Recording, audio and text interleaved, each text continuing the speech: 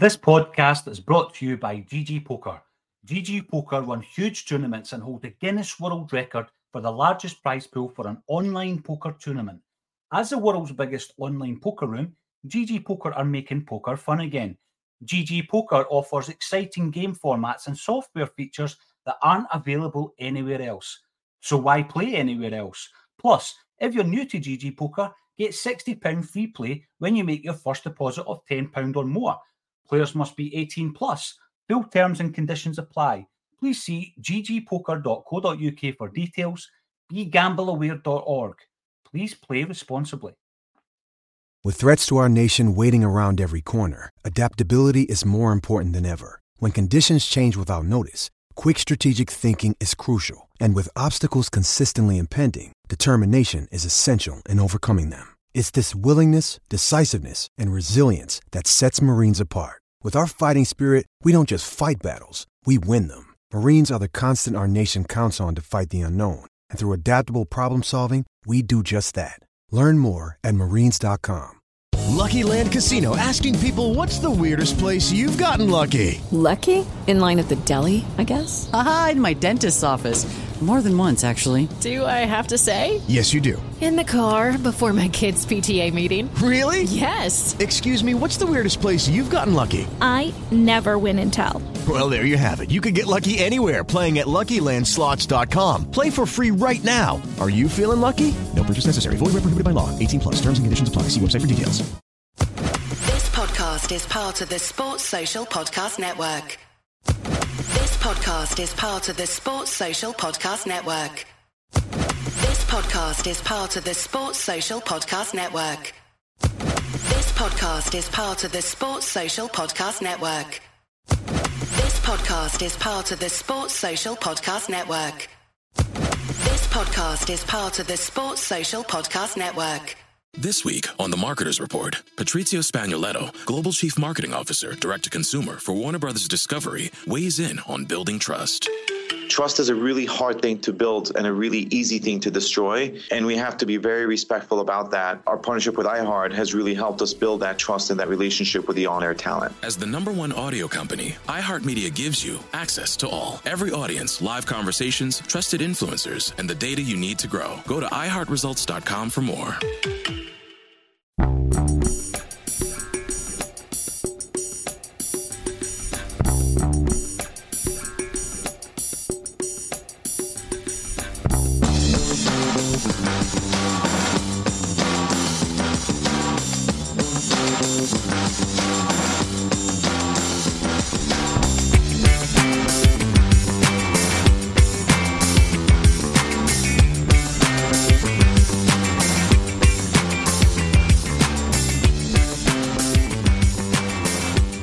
Welcome to Celtic State of Mind. I'm Paul John Dykes, and today I'm delighted to welcome back Colin Watt. Colin, you've had a couple of weeks off. How are you doing? I've managed to hide under all the things that have been happening at a minute, but no, as you said, I was away for my birthday, had a great time. Big shout out to the Tyneside #1 CSC for welcoming me in for the Milan game the other day. But delighted to be back. Let's see what this week brings, and we'll see what the people have to say. Indeed, there has been quite a lot happening in actual fact, but what I would say is, first off the bat, Liam Kelly, who's watching on YouTube, the podcast that makes lunch hours easier. Hail, hail. Liam, welcome to the show. Any comments you wish to make whatsoever? We're going to be talking about all things Celtic, all things topical. We'll be looking ahead to Thursday night's game against Lille. I'll be asking you your thoughts on Europe this season, Colin. Also, since you were last on the show, we've played 3 games.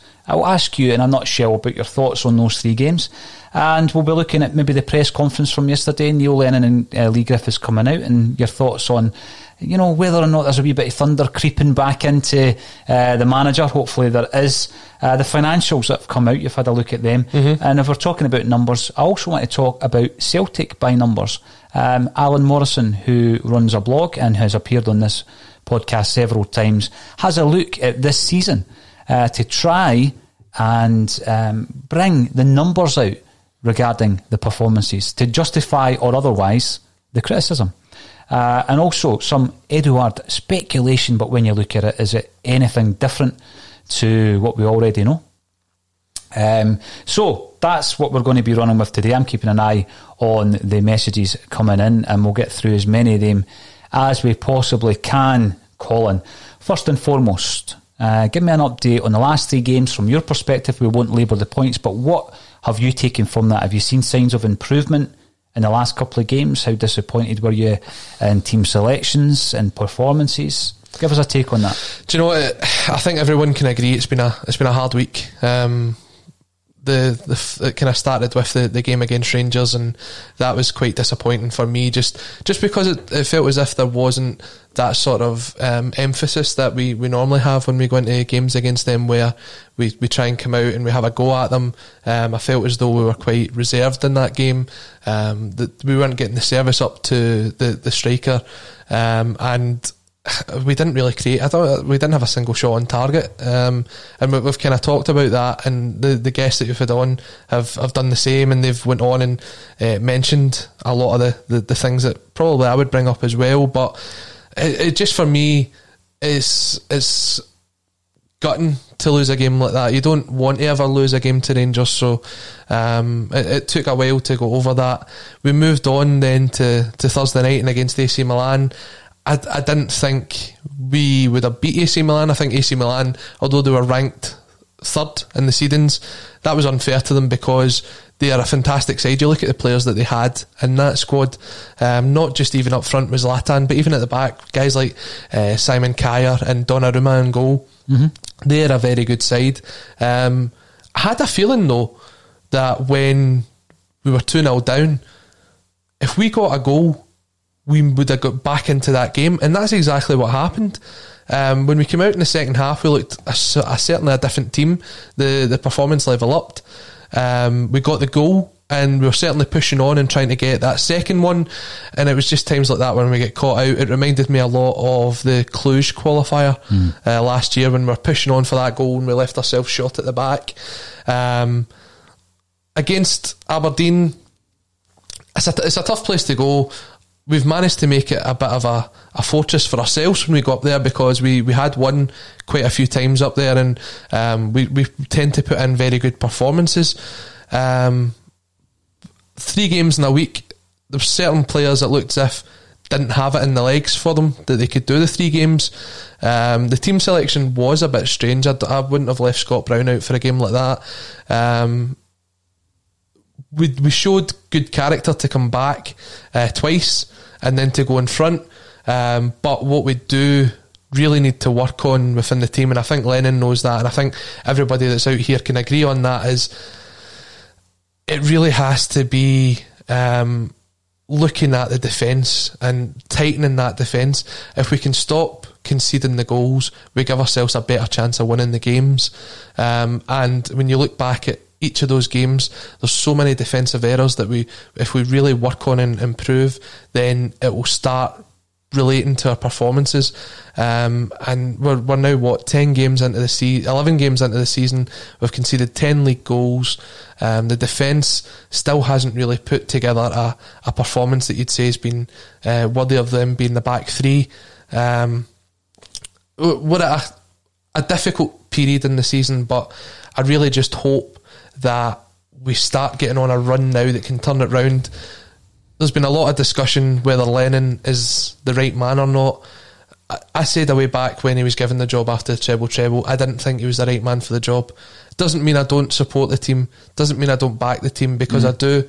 I never want to lose a game as a Celtic fan. Doesn't matter who we're playing, I want to win that game. And every time that we do lose, it breaks you. I've got friends I know that went into a room and didn't come back out for a couple of hours after the Rangers game because it hurts. You've got to go into work through the week. You've got to face the Rangers fans that will gloat in your face. You've got to face all that. So you never want to be in that position. And we don't want to get to a stage where Celtic are an easy target for people to come out and say, oh, look at what's happening to you guys this season. You don't want to be that. You want to be the best of the best. And I think every fan, whether they want to be pro Lennon or they want to see Lennon go, only want what's best for Celtic Football Club. And as fans, that's all you can ask for at the end of the day. We'll go into a lot of the comments that are coming in, because, again, as well as doing the Celtic State of Mind Bulletin, Colin, a massive part of that is engaging with Celtic fans and taking as many views as possible. It's all about people with differing views, all pulling, hopefully, in the same direction, like you've suggested there, for the betterment of Celtic. So if I have a view and I've raised a view and people disagree with it, that's fine. You can disagree, you can criticise, but going on to one of the points that's been brought up by Mr. Briggs, and it's all about kind of online abuse. Mr. Briggs saw the grief you were getting on Twitter, Paul. Ignore the haters. They're a type of fans who spend too much time reading blogs about Rangers finances and Castori kits. Heads are in the sand. Well, I won't labour the fact, Colin, but obviously there's a lot of abuse being targeted at myself for having a viewpoint on this season and the reasons behind the poor performances. Not one result, as a lot of people say, not 2 or 3 results, the entire season as a whole, and what has happened to Celtic since last season. Now, I know there isn't a magic switch, particularly with the lockdown, the pandemic and everything else, with the long period with no football, Colin. You don't just flick on that switch and you pick it up from where you left off. Mm-hmm. I mean, if we think back to that game against St Mirren, 5-0, Griffith scores a hat-trick, you come away, you're playing great football, you're looking at the 2 strikers, everything's rosy. But that's then. And what I'm looking at is now. And that's why I'm saying, in terms of the balance, I'm going to be going through some of the points made by Celtic by numbers in terms of the actual stats and the performance data that he presents in relation to how Celtic are playing this season. And I feel that we're in a situation at the moment where we have mitigating circumstances, and I've gone through all this all week and I'm not going to go through it again, but it's resulted in a huge amount of abuse, which, you know, there was a part yesterday where I was being accused of posting things that I didn't post and calling Neil Lennon certain names and all this kind of stuff, which simply wasn't true. That gets to the ridiculous stage. There's no toxic nature to a Celtic state of mind whatsoever, but I have a view, and I think a lot of people share that view, going by some of the other messages that have been aired. Just on the point of looking at other teams, Mr. Briggs, I take that point, and I think it's something that Anthony mentioned last Monday on the podcast. Let's concentrate on Celtic and what we're doing, or what we're not doing right, and let's improve that. I'm all about Celtic. You know, there's a team challenging us this season, and I think it is a real challenge. Could they handle the amount of injuries that Celtic have had this season with illnesses chucked on top? No chance. Absolutely no chance. They don't have the depth of squad, Colin. Will the players coming back into our squad improve the performances and ultimately the results? I hope they do. I mean, I was going through the team, the predicted team, as I always do for every game, Colin, yesterday, and just by having El Hamid back, hopefully he is back because he's in my team, it makes the selection so much easier, because the whole shape of the side can change if you decide to play 4 at the back, and obviously I will ask you about that. Now, interestingly enough, Liam Kelly earlier on had said that the podcast that makes lunch hours easier, and MB is admitting that it's the podcast that makes breakfast more enjoyable. So I hope you enjoyed your long lie, MB. But it's all about Celtic for me, and it's all about progressing, maintaining as well, because at the moment, you know, obviously on Sunday we're playing a Scottish Cup game from last season, Colin. That domestic dominance is unheard of. You know, yes, Celtic have won 9 in a row on 2 occasions in history, but the level of domestic dominance, when you look at the trophies that we've won along the way, the trebles that we are accumulating and still are accumulating, if all goes well on Sunday, that dream is still alive. This is something that I want to continue, not because, in the words of one of the commentators yesterday, that I'm an entitled Celtic fan. I'll tell you what I am entitled to, though, is my opinion. But I'm not an entitled Celtic fan who thinks that we're entitled to win every game and win every trophy. But when you're watching a Celtic side and you can see issues with that Celtic side, surely we're able to comment on that. Surely we can criticise performance, Colin. There's no toxic agenda going on at a Celtic state of mind. We are able, like Celtic fans that we are, to criticise the players, the team, the management, those even above Neil Lennon. If you can't criticise, you know, that there is no soundboard for any kind of engagement with Celtic supporters. Yeah, definitely. I mean, I've had it quite a few times on social media and other places where I get told, you you don't remember the 90s. Well, I'm sorry, I was born in 93. I don't remember the 90s. But we can't live in the past. We can't live on past glories. We can't live on past failures. We have to look at the team as it is now, and you can only say what you see. And if you're in the camp that says, I don't believe that Neil Lennon's got the ability to take the team forward, then you're well within your rights to say it. And then I'll balance that view, Colin. I'll balance that view. Yeah. You know, and I'll also back up my reasons for saying it. I was accused yesterday of going on a Neil Lennon witch hunt. Nothing has been further from the truth in relation to Neil Lennon and my views on Neil Lennon as a player, as a manager first time round, as an interim manager second time round, and when he finally got the job. I showed you a screenshot of a message that I had sent about my thoughts 1 week before Neil Lennon got the job permanently, 1 week before the Hearts Cup final, Colin. And it only came up by luck because the same person messaged me, and then I looked back on the conversation and they asked me who do I think would be the Celtic manager and if we win the Scottish Cup, and I said Neil Lennon, but he wouldn't be my choice. And then I said why he wouldn't be my choice and who would be my choice.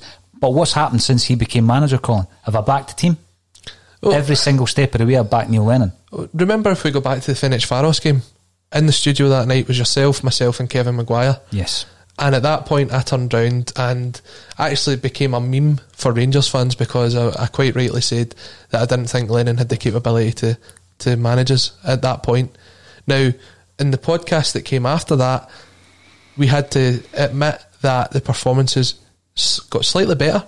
The results, we won games, and we gave him credit for that in the way that he managed and brought in some of the players that he brought in this summer. Now, it's been a really hard week, right? There's no getting away from the fact it's been a really hard week. But the way that Neil Lennon came out yesterday suggests that he's already moved on from that week. And the comments that he said, some of them I can't agree with. He says he doesn't know in any reason why that it would be possible for people to be talking about him potentially losing his job. I'm sorry, but some of the performances this season have gave people that opinion. Rightly or wrongly, they've given people that opinion. So you can't say that there's no reason out there why he could potentially be up for losing his job. That's basically saying you're untouchable. Yeah. At this stage. But I don't think anyone is. What I want to see from him is that sort of thunder, that attack, because when I watch him in the dugout, he just sits there half the time, arms folded. And it was a point that you touched on, I think it was Monday or Tuesday. It isn't just the camera crew cutting to him every time he's doing that. It just seems as though that is the way he is this season. I want to see that passion, that thunder. When Neil Lennon took over as temporary manager when Brendan Rodgers left, we played Dundee at Dens Park and we scored in the last minute, and he sprinted down the touchline to the Celtic fans to celebrate with them. Neil Lennon's a Celtic fan, right? He's a Celtic man, and everybody that's a Celtic fan gets that backing from the Celtic support. For me, all I want to see from him is for him to bring that thunder and bring that encouragement and that enthusiasm, get it into the dressing room and get the players to be as enthusiastic and the will and desire for the team and the will and desire to... It's the Marketer's Report. This week, Patrizia Spagnoletto, Global Chief Marketing Officer, Direct-to-Consumer for Warner Brothers Discovery, weighs in on the difficult task of building and retaining consumer trust. Trust is a really hard thing to build and a really easy thing to destroy, and we have to be very respectful about that. Our partnership with iHeart has really helped us build that trust and that relationship with the on-air talent. The best thing for us to do is to build a relationship with our consumers. And if those consumers have a relationship with the DJs that are on air, then we want to build on that. House of the Dragon, which was one of our most successful, if not the most successful campaign we've ever done for a show, audio was a core part of that. As the #1 audio company, iHeartMedia gives you access to all. Every audience, live conversations, trusted influencers, and the insights and data you need to grow. Not just a media company, iHeartMedia is your access company. Go to iHeartResults.com for more. Did you know that yearly Medicaid renewals will start again soon? This means millions of people who were enrolled in Medicaid during the pandemic may no longer be eligible for coverage. If this may impact you, the good news is you have options. Anthem Blue Cross and Blue Shield can help answer your questions so you can find an affordable health plan for you and your family. We want you to feel confident you're covered. Click to learn more. Policy exclusions and limitations apply. Anthem Blue Cross and Blue Shield is the trade name of Anthem Health Plans, Inc. Win to come back into this squad, because we are missing it at the moment. Now, we will have a look, obviously, at Thursday night. Colin, your thoughts on Europe this season, your thoughts on the possible lineup, what we need to do to try and get that thunder back, as you say, the famous speech that Lennon gave us back in the day. Now, Stephen Forbes is asking for our thoughts on Neil Lennon's comments, and particularly if things start to deteriorate rapidly, I'll hold my hands up and say this isn't working. We need to look at something else. But at the moment, we're nowhere near that. No. And you're disagreeing with that? No, I mean, there has been points this season where the performances aren't of the standard of a Celtic team, especially with the sort of money that we've spent on the team. When you look at the finances this season, I think we've spent over 20 million on the team. We spent 20 million the season before as well. You want to see us getting to the point where we should be ahead of everything else in Scottish football. But the performances just haven't shown that this season. What I did do actually, Paul, was I took a look at this because I felt as if we've maybe played this season before. You know, that way you just kind of get that deja vu feeling. That's what happens when you win 9 league titles in a row. And I took a look back and it kind of reminded me of the 2011-12 season, right? Where Celtic won the first of the 9. And after 11 games in that season, we had 22 points. We'd scored 23 goals and conceded 12. This season we're on 26 points, having scored 28 and conceded 10. We won 7 that season, we've won 8 this season. We'd drawn 1, which was the 3 each game with Kilmarnock. We've drawn 2 this season. And we'd lost 3 that season. We've only lost the 1 this year to Rangers. Now, when you look at some of the players that were the key players back then, we're looking at Gary Hooper, Anthony Stokes, Charlie Mulgrew, Ki Sung Young, James Forrest, who was still there, Joe Ledley, guys like that. When you look at who the top scorer was after 11 games, it was Anthony Stokes with 5 goals. If we look at who's our top goal scorer this season, it's Albion Ayeti with 5 goals. Gary Hooper was your top talisman back then. He only had 4. Edward's our top talisman now. He's only got 4. There's a lot of similarities that come back to that season. Daniel Mestorovic came in on a free transfer. The defence was very shaky back then. We've seen it when we went to Rugby Park. Some of the goals we conceded that day were absolutely horrendous. The second goal against Aberdeen the other day was horrendous as well. Shane Duffy should just clear that ball out of the park. So there is a lot of similarities there in that season. But that game against Rugby Park, when you listen to the interview and what Neil Lennon says in the dressing room, he tells them that he's going to lose his job. Now, he's came out yesterday and says, I don't see any reason why I would be losing my job. So it's not completely similar, but there is a lot of kind of similarities between the two seasons. And if we look back at how we went on from there, in the 27 games after that, we won 23, drew 2 and lost 2. And one of the losses came after the league had already been wrapped up at Rugby Park. All we want from this squad is to find that spark that kicks them on, because when you look at the squad and you look at who you've got, then there is the potential to beat every single team in the league. No, I agree with that. I rate the squad highly. I think we've got the depth, Colin, we've got the quality, and the issue that I've got is there was a moment obviously in that season where things turned round. There was a moment last season where ultimately things turned round after the defeat against Rangers.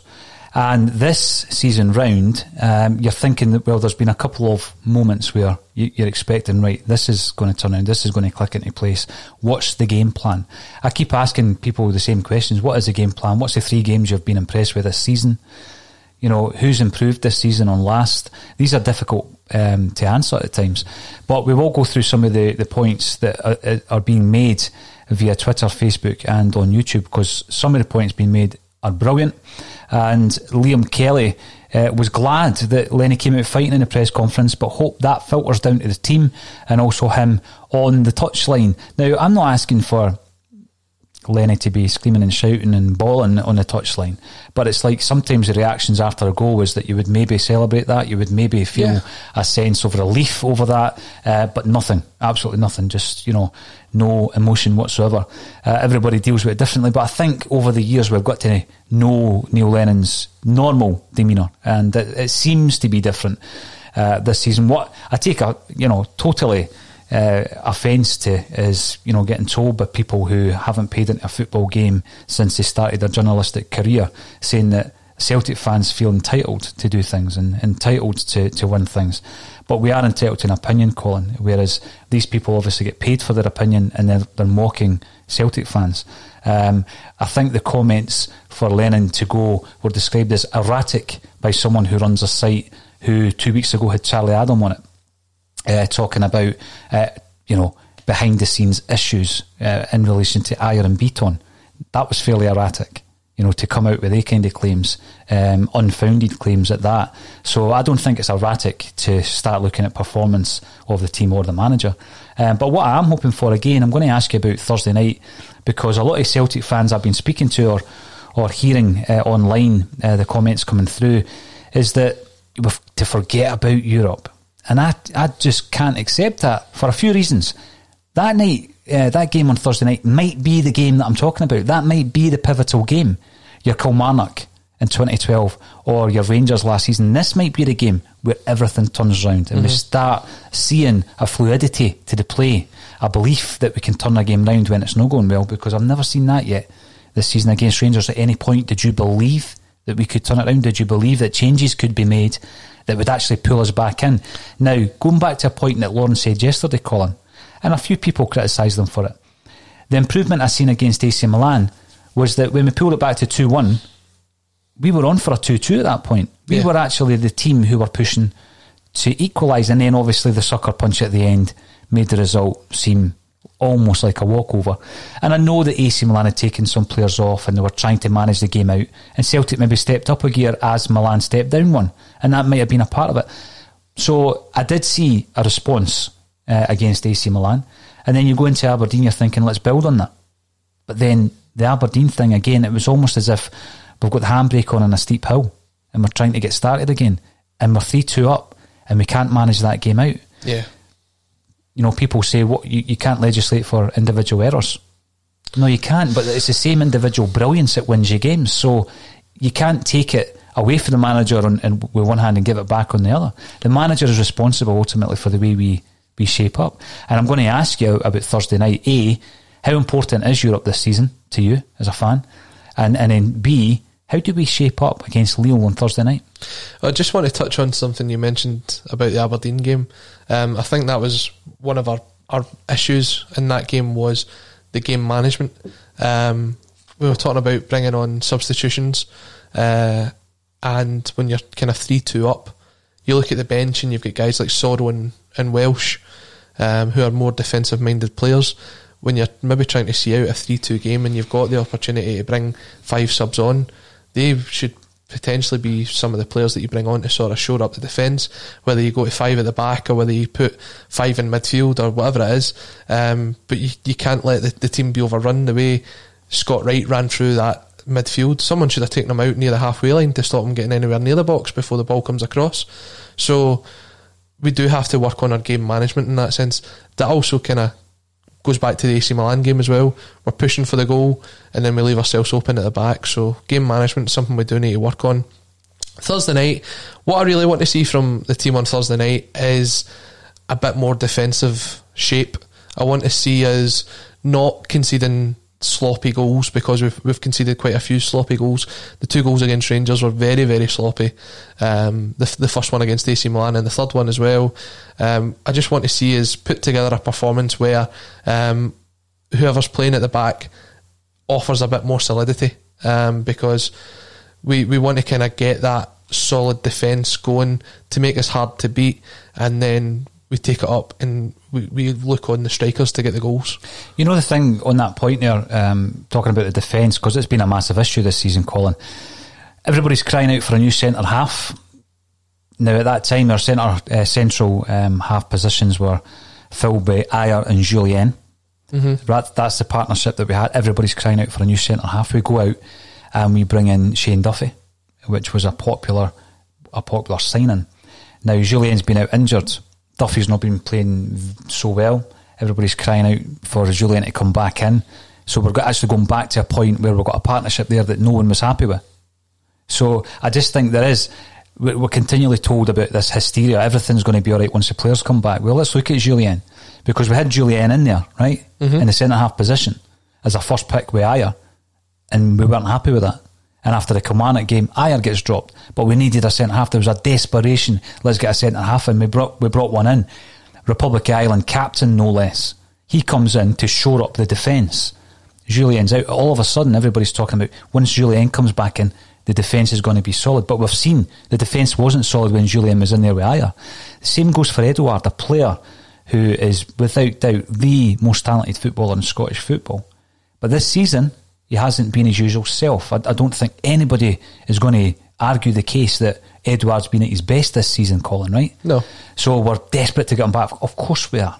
But I think we're thinking back to the Edouard who linked up with Griffiths last season. We're certainly not thinking about the Edouard who we've seen so far this season. So he comes back, but he played in a lot of the poor performances that we have seen this season, leading up to obviously the Rangers game that he missed. So we were dreadfully poor in the 2-1-0 games in Europe. He played in both games. He played in the Dundee United game, got kicked all over the park. That was a poor performance. So we're bringing players back. Of course they're going to make things easier for Neil Lennon when he's selecting a side. But they weren't in great form before they went out. No, definitely not. As you said, if you ask someone to mention 3 great games that we've had this season, you would struggle. Full games, certainly. I mean, one of our kind of highest scoring performances is a 5-0 game against Ross County. But Ross County could have had 2 or 3 goals in that game as well. It could have been one of those 5-4s that we've seen down in the English Premier League. Yeah.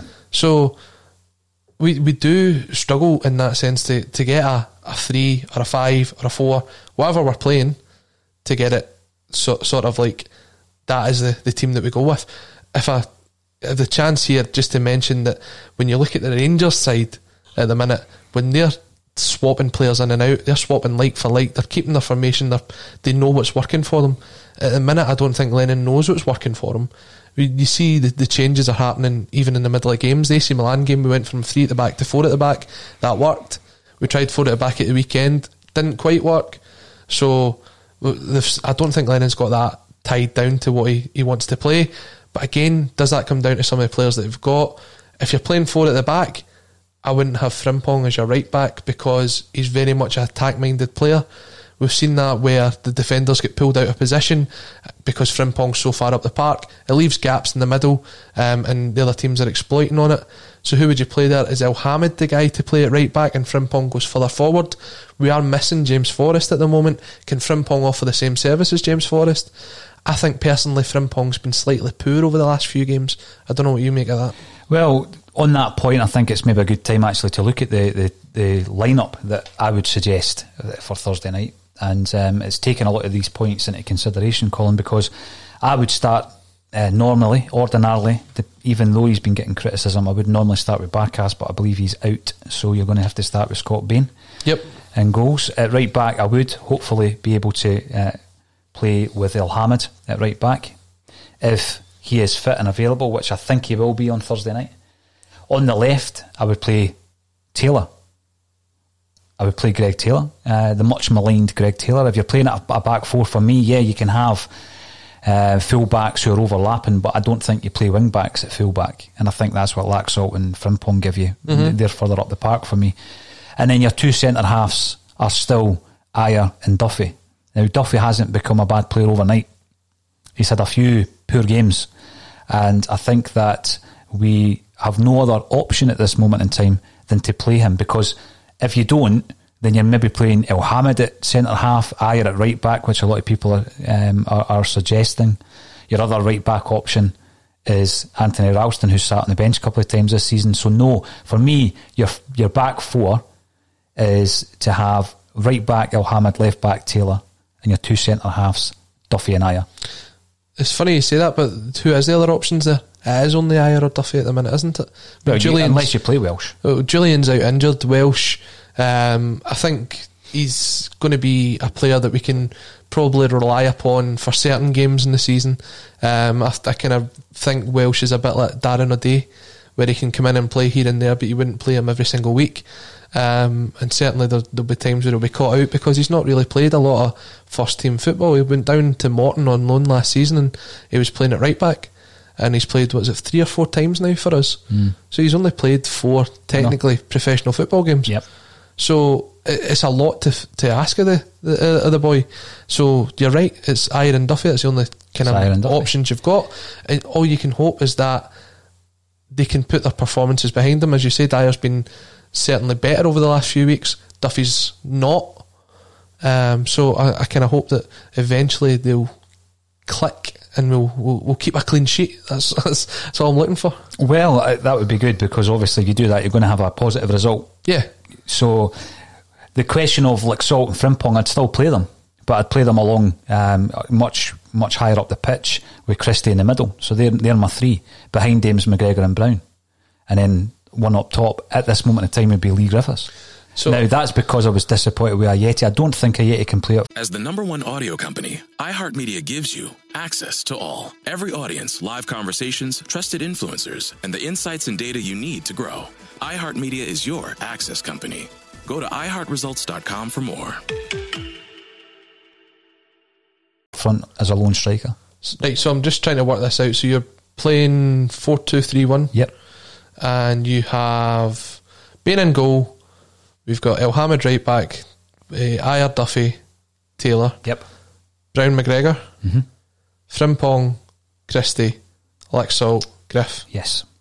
That's my team. That's my team for Thursday night. It's interesting.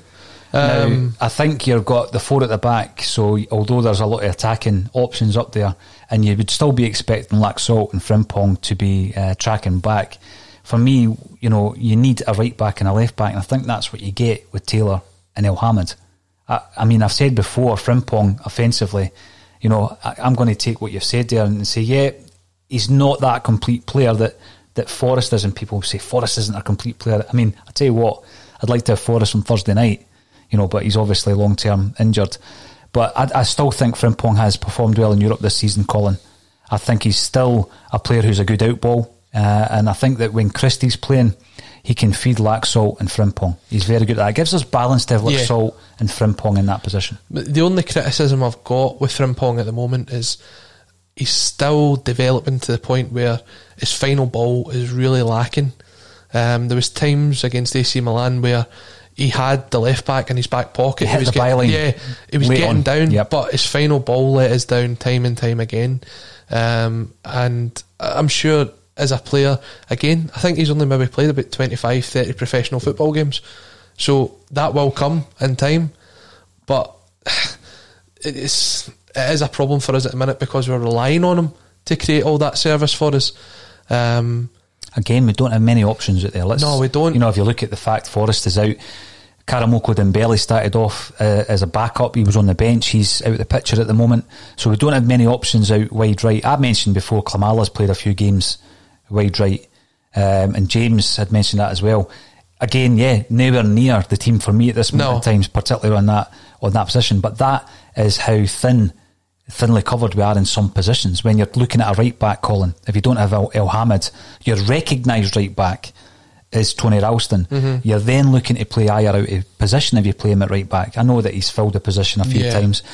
Frimpong, is he a right back? I've not seen it yet. I really haven't. And I think when you're talking about going into 4 at the back against Aberdeen, that would be my criticism. Like Salt and Frimpong were playing like, wing backs. And it did expose the centre halves time and time again. There was many occasions where they broke away, and at no point did Frimpong get back into position. At no point before the ball was either knocked out of play or or cleared. So I don't think we have many options down that right hand side at the moment. If you bring someone like Elhamed back in, it's a massive boost for Thursday night. Yeah, the thing with Elhamed as well is when we look at some of his crosses into the box, he put the crossover for Lee Griffiths away at St Johnstone. He does have that ability to go forward, but he's very, very comfortable in his own half, where we might be for a lot of this game against Lille, because they're no mugs. They're a fantastic side. I think they're top of the table at the minute in the French league. We might be doing a lot of defending this game. So if Frimpong's kind of left one-on-one with whoever's going to be playing on their left, then I think I'd probably rather have El Hamid, because he's got that defensive sort of the natural defensive capability, whereas Frimpong's more naturally a forward player. Definitely. I wouldn't go near Anthony Ralston at the minute, not for a game like this. Neither would I, but that is, at the moment, if you take away El Hamid, our only recognised right back. Can you tell me your predicted team for tomorrow night? I would go with, well, obviously we have to go with Bain in goal. I would like to see El Hamid in as well at right back. What is the situation when you're Beaton at the moment? Now, there was mention that he wouldn't be back for Thursday night's game. Edouard perhaps will make the bench, with El Hamid being the most likely to return. See, I think we do miss Beaton's calming influence in that team.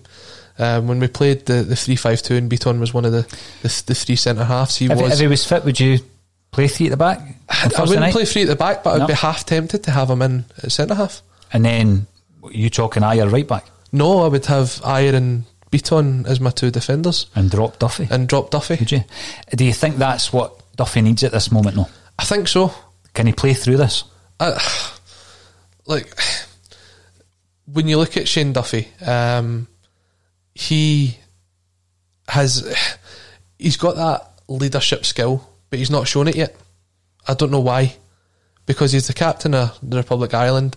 When you look at his performances for the Republic of Ireland, he's thrown himself into everything, left, right and centre, but he just hasn't shown that yet for us. And I think Beaton has been very reliable for us. He's not a natural central defender, but he does step into that role very well. He played very well for Israel in that position as well. So, I mean, it's another option that's there. If Duffy isn't on form, you need someone that's going to come in and push him for a place. So it's Julian or Beaton, and Beaton's probably closest back to fitness. But if Beaton's unavailable, it will be Ayer and Julian. I don't know. Duffy. Julian. Sorry, Duffy and Ayer. Left back, I don't really know. Laxalt's not put a foot wrong since he came in. No. And I think he has got something different to Frimpong, where he is quite comfortable defending as well as going forward. So I would probably put him at left back. I know you've got Greg Taylor in there, but I would have Laxalt at left back. In the middle of the park, I would have Brown and McGregor. Callum McGregor's coming up for a bit of criticism at the minute, but I think what you don't see about Callum McGregor's performances is what he does off the ball and how he kind of controls the game there. He gets a lot of stick because he's not really doing much, but that's only because that's what you're seeing on the camera. If you were at the game and you're watching it, you'd see the difference that McGregor can make, and he played well to get the goal on Sunday. So I'd have Brown and McGregor in there. Can I ask you, just whilst you're in full flow, I'm going to ask you about McGregor. Are you happy where he is playing at the moment in a deeper role? Do you think his effectiveness going forward is something that from time to time we would benefit from? I mean, there's a lot of these games where we've underwhelmed and we're looking for a creative force up front, and we've seen McGregor doing that time and time again. We're not seeing it as often this season. No, we're not, but you just see, I mean, some of the times that he has actually made the chance to go forward. I'm thinking about his goal at home to Motherwell, the goal at the weekend. He has got that capability going forward to be that number 10. He does it for Scotland as well. But who else then plays in that role?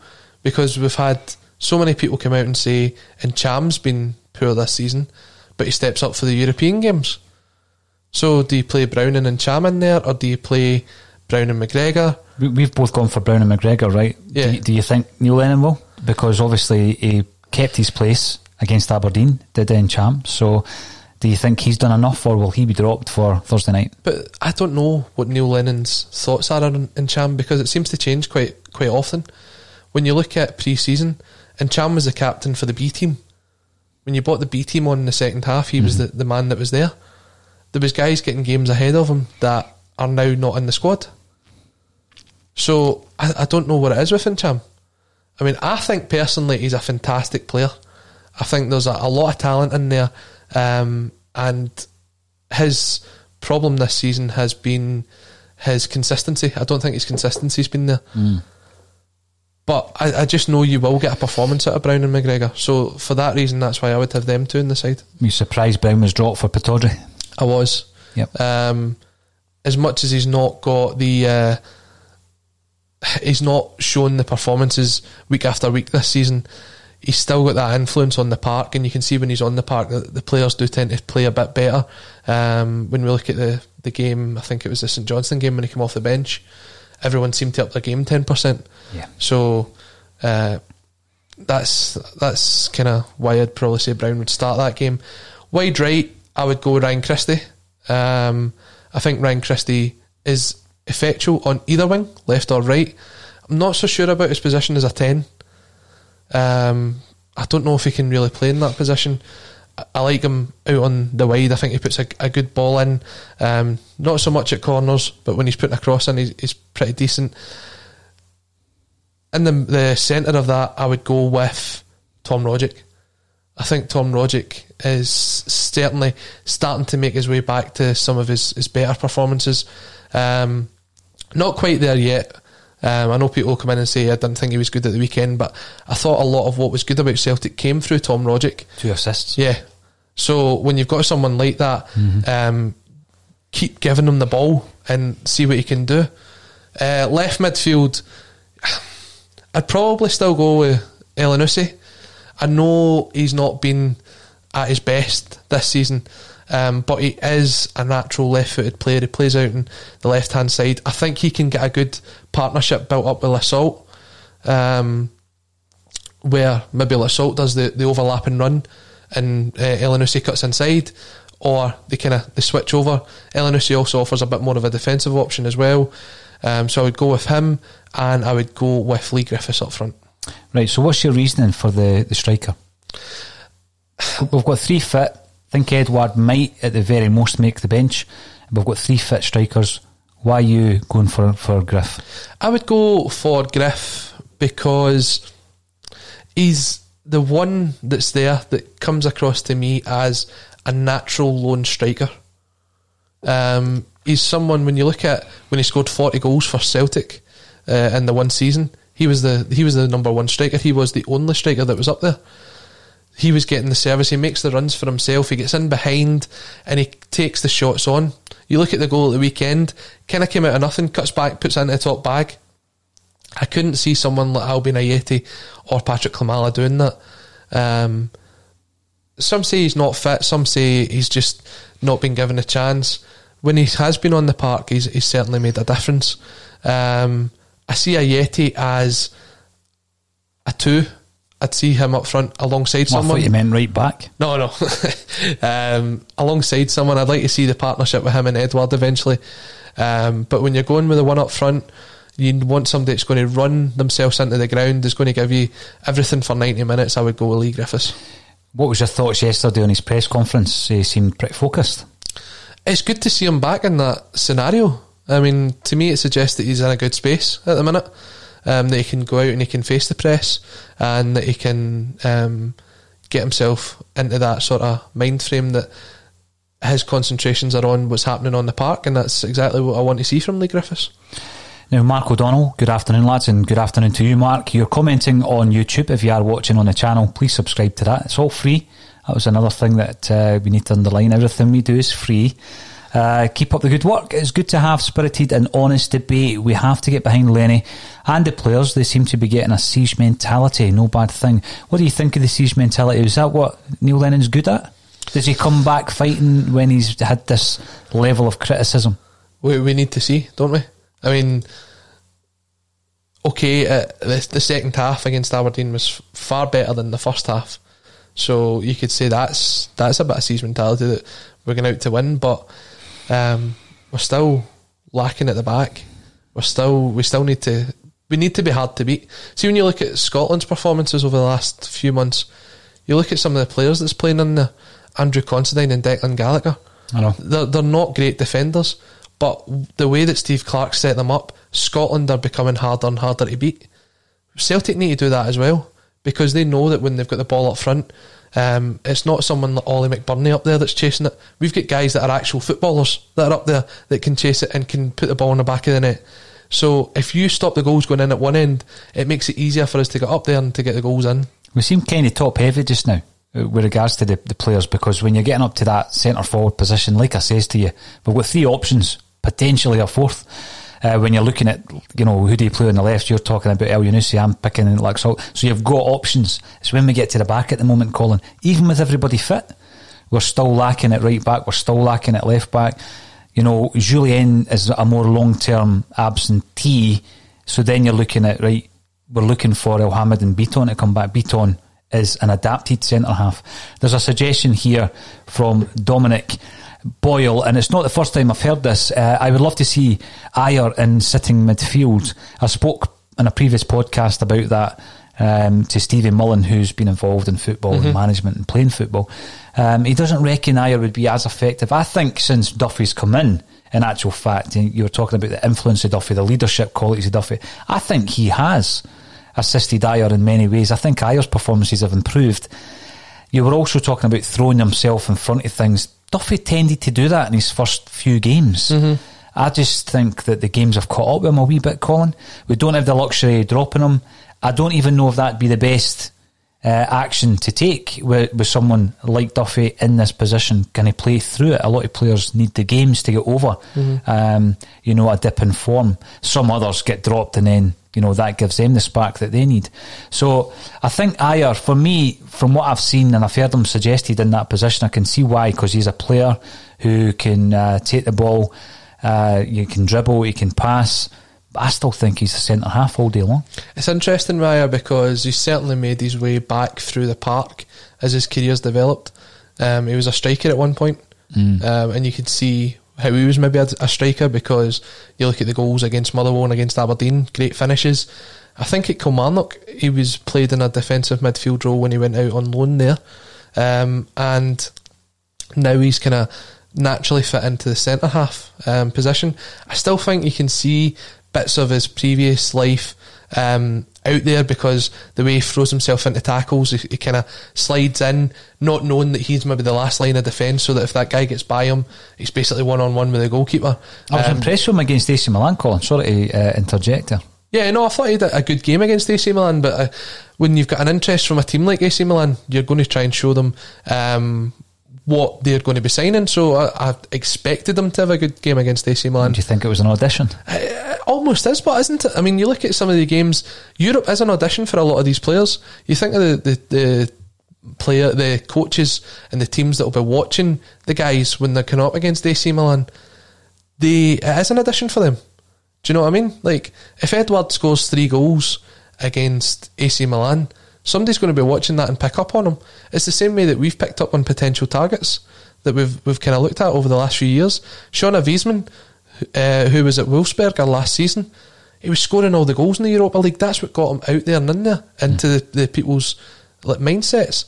So these games are sort of like additions for players, because we're not going to keep them forever.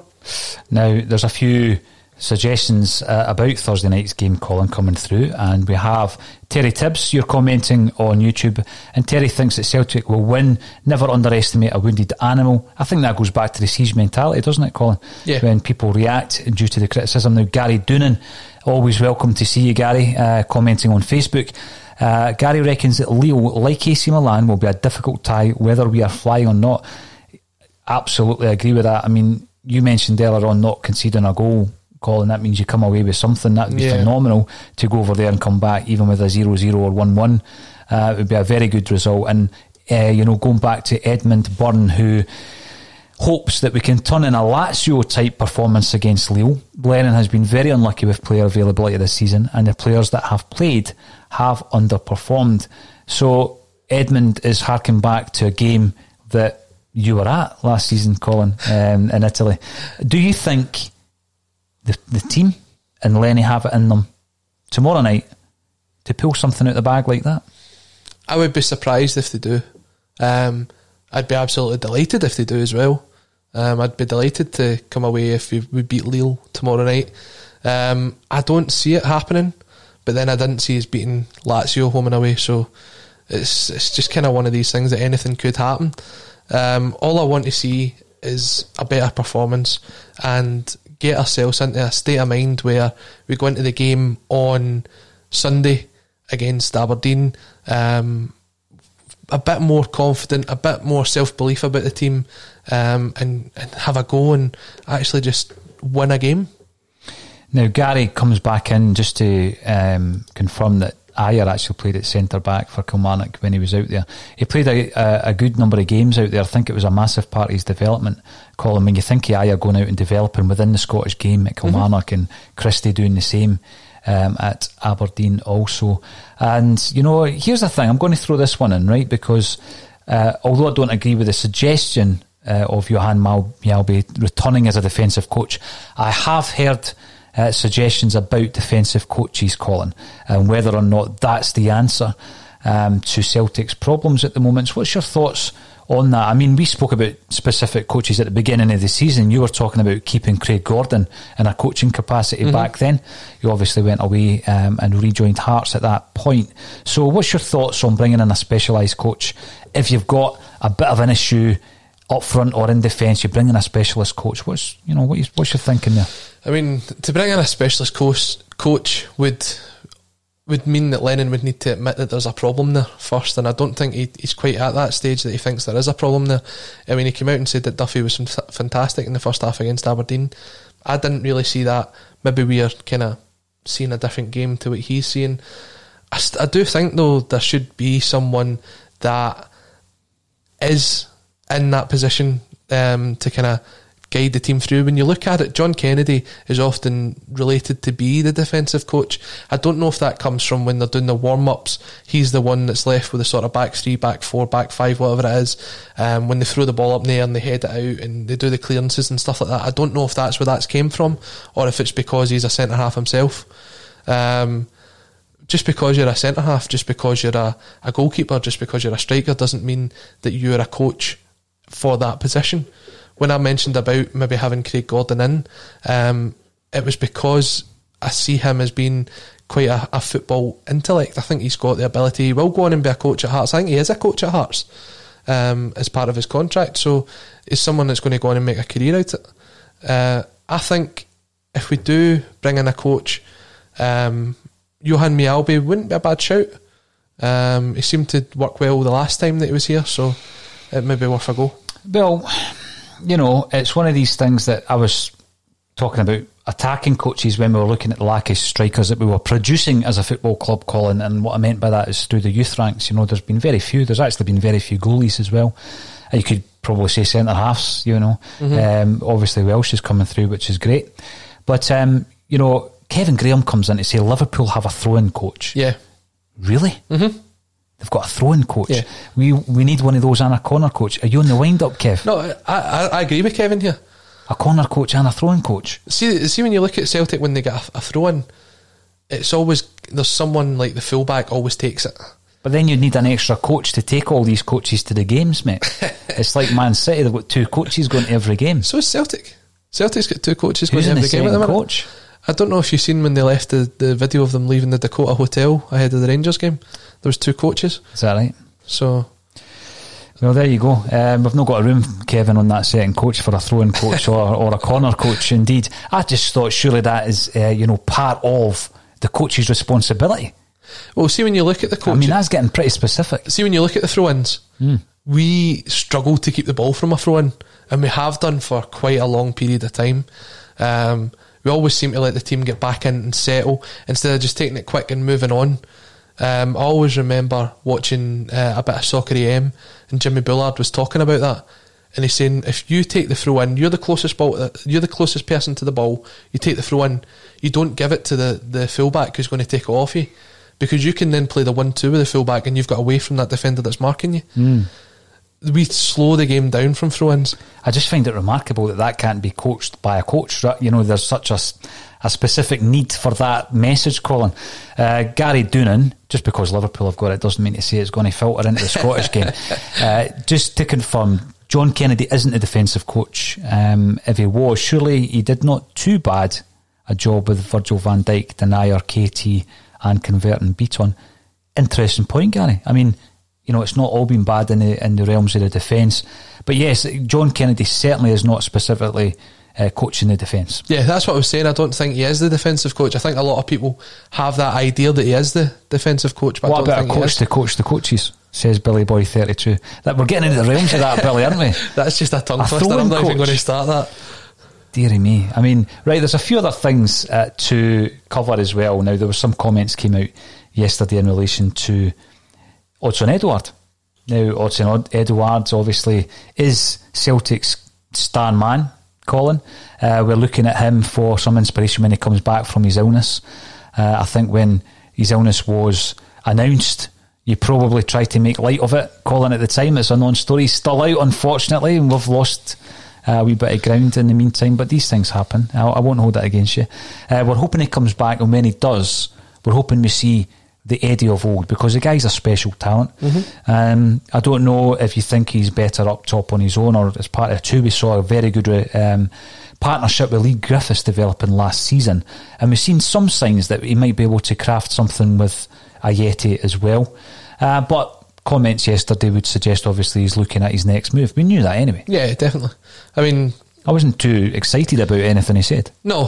When you look at the players that we're bringing in, we brought in Edouard for that reason. We gave him a platform so that he could make his next move. He wasn't at the stage yet that he would move on to a big team, but at Celtic he was allowed to improve his development, to put himself out there in the market, and we know that's just the case. That's how it goes. After a couple of years, then these players move on. We're not expecting them to be here for 5, 10, 15 years. That kind of player just isn't there anymore for Celtic when they're looking to bring players on and sell them on at a kind of higher level. Kevin Graham, that's why Liverpool are the current champions of the world, because they've got a throwing coach. They could be doing with a defensive coach at the minute. I think they've down to one defender after Fabinho's injury last night. I seen that this morning. So yes, we do have some speculation around Eddie, but you know, that's par for the course when you've got a player like Edouard, who everybody knows came to the club with a view of developing and moving on. Doesn't always happen. He might not have developed, but he has, and he's a very, very special talent. Definitely. Is Odsonne Edouard. I think when we look at last season and we look at the difference, maybe first half to second half, and there'll be statos out there who could give us the figures. There was a definite improvement in the second half of the season. Colin, big part of that was the return of someone to give Eddie some backup, because he had been carrying the can himself for a large part of the start of the season. Seemed a wee bit sluggish at times this season. Now, here we go, because people might say I'm backtracking here. If Edouard comes back, he could be the guy to turn this whole thing on its head in terms of Celtic getting back to winning ways, first and foremost, and the whole tempo of the play improving. We've got Luke Salt there. I think we've both, and most people have been impressed with his performances, albeit he's not been on a winning side yet, unfortunately. But I think he gives you the balance that we were kind of crying out for with Frimpong. I know you're playing him at left back on Thursday night. Taylor, I think if he can concentrate on being a left back, he plays there. And if we're going to go away to Lille and try and get a result, we need to be tight at the back, which has been a criticism of our play in recent weeks. But what was interesting was that Alan Morrison, who runs the Celtic by Numbers blog, sent a report through to us last night, didn't he? And it was looking at whether or not we really were as bad as some fans, myself included, are making out. And he reckons we're not, based on the stats. This season, he reckons we've actually improved. So please, everybody, have a look at that Celtic by Numbers blog. You can find him on Twitter. And he breaks down the stats. He breaks down the performance stats, doesn't he? And I questioned him last night about it. We had a good chat about it, didn't we? And he reckons that he was in my camp before he actually did the analysis, and now he's a bit torn. What did you make of the report? I think the saying goes stats and damn stats. Or if it didn't, I've just made it up. Look, we've had this discussion about stats numerous times, I mentioned how Maurice Bauer is one of the worst footballers I've seen at Celtic Park, and the stats apparently proved me wrong. Said that he was a defensive great player. qualities were quite high. Yep. Greg Taylor's took a lot of stick this season, but he's also got his own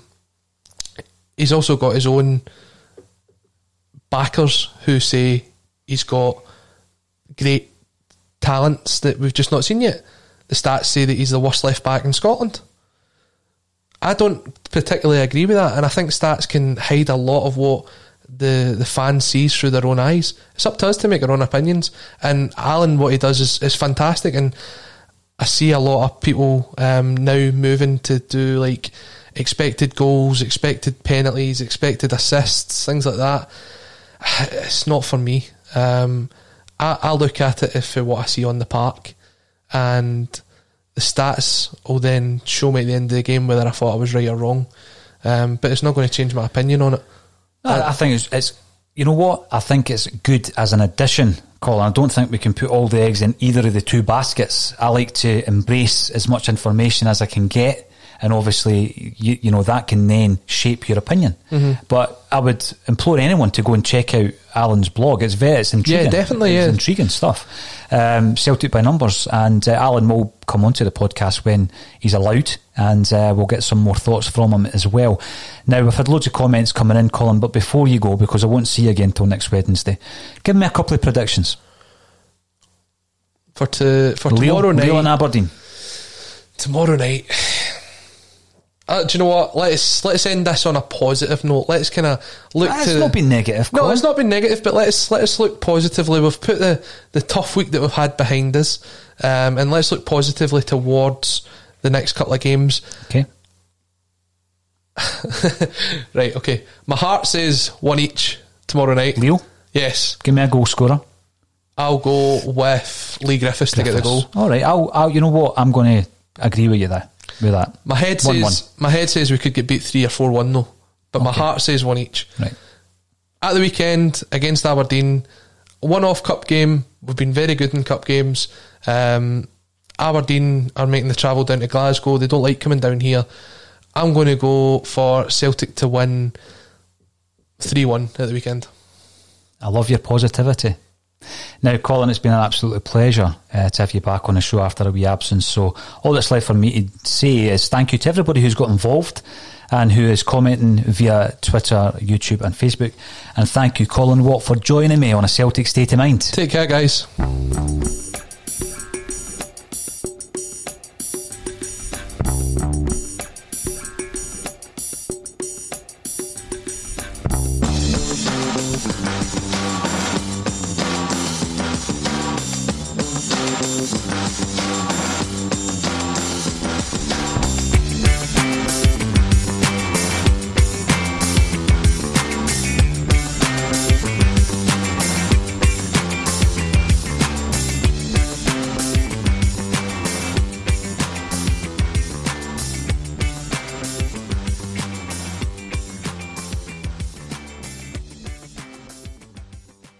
As the #1 audio company, iHeartMedia gives you access to all. Every audience, live conversations, trusted influencers, and the insights and data you need to grow.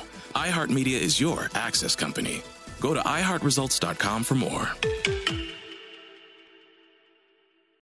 Sports Social Podcast Network. Sports Social Podcast Network. Sports Social Podcast Network. Sports Social Podcast Network. Sports Social Podcast Network. Sports Social Podcast Network. Sports Social Podcast Network.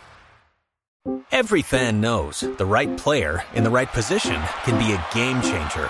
Put LifeLock between your identity and identity thieves to monitor and alert you to threats you could miss.